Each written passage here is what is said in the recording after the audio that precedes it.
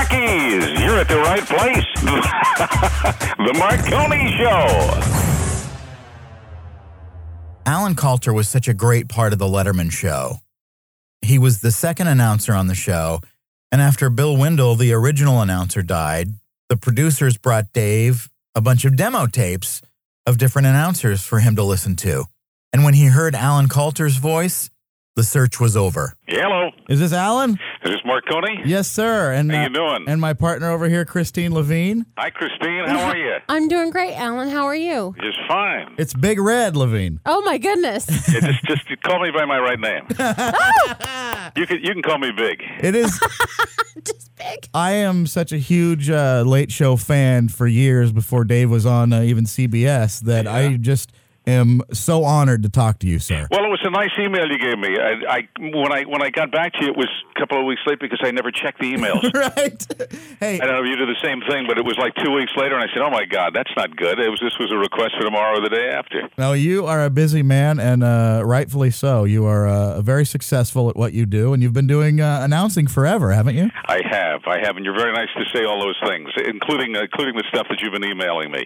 We won't tell the rest of the world about it. That's right. It's just between not Big that Red tight, and I. but you do what you want.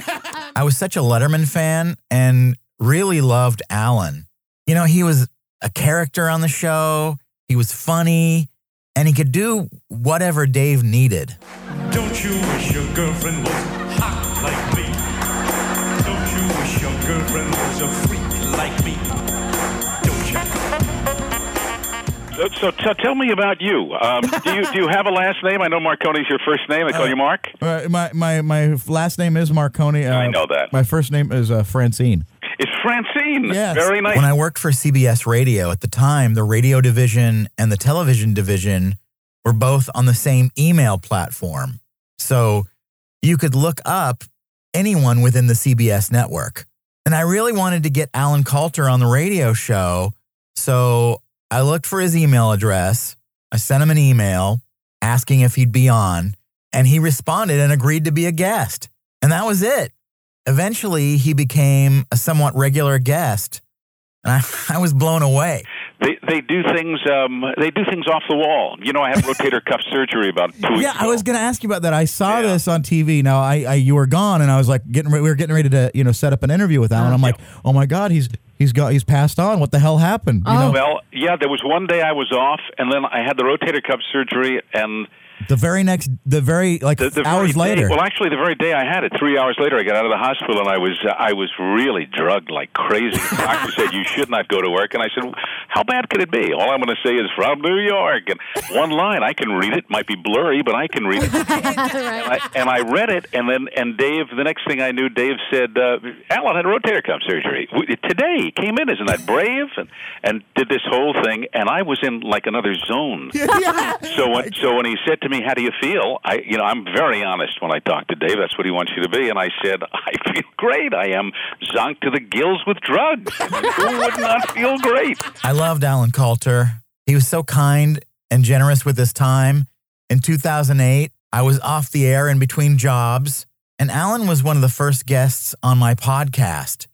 And in 2008, it wasn't common for known people to appear on the internet. You know, like now every celebrity or comedian has a podcast, but then it wasn't really a thing for known people to appear on internet shows, especially for an out-of-work disc jockey. Hey, all you suckies, you're at the right place. The Marconi Show. And because I was out of work and trying to get more guests, I asked each guest that I could get if they would make a plea to other guests that I was trying to get, and maybe that would help in obtaining even more guests. So I asked Alan if he would help me persuade Bill Curtis. Bill Curtis, one of the great voices in television and radio. And it's a must. It's a must. Bill, just get on Marconi as soon as you can, especially if you want to see your career continue. Alan Coulter, you are the best. And when I do get back on the radio or wherever I am, I hope that you will be a guest once again. All the luck in the world. You've got the talent. Just get the right time. There's nobody quite like Alan Coulter. I feel really lucky to have ever had the chance to talk to him, and not just on the air, off the air. We would email occasionally back and forth. And he was such a kind, wonderful man. And he is definitely going to be missed. Now, anything that you're doing, Alan, that we should know about coming up? Actually, I'm at the Paramus Mall in New Jersey with my puppet show on Friday and Saturday nights. Beautiful. Very nice. Yep. Yeah. How's that going, the puppet show? It's pretty good. Right now, we're giving money to people who come, but in a couple of months, maybe a couple of years, we're going to start charging. Oh, that's good. That's always good. So come for the puppets, stay for the money. Yes. Come for the puppets. Now, I named one of them Marconi. oh, see, now that's a high honor.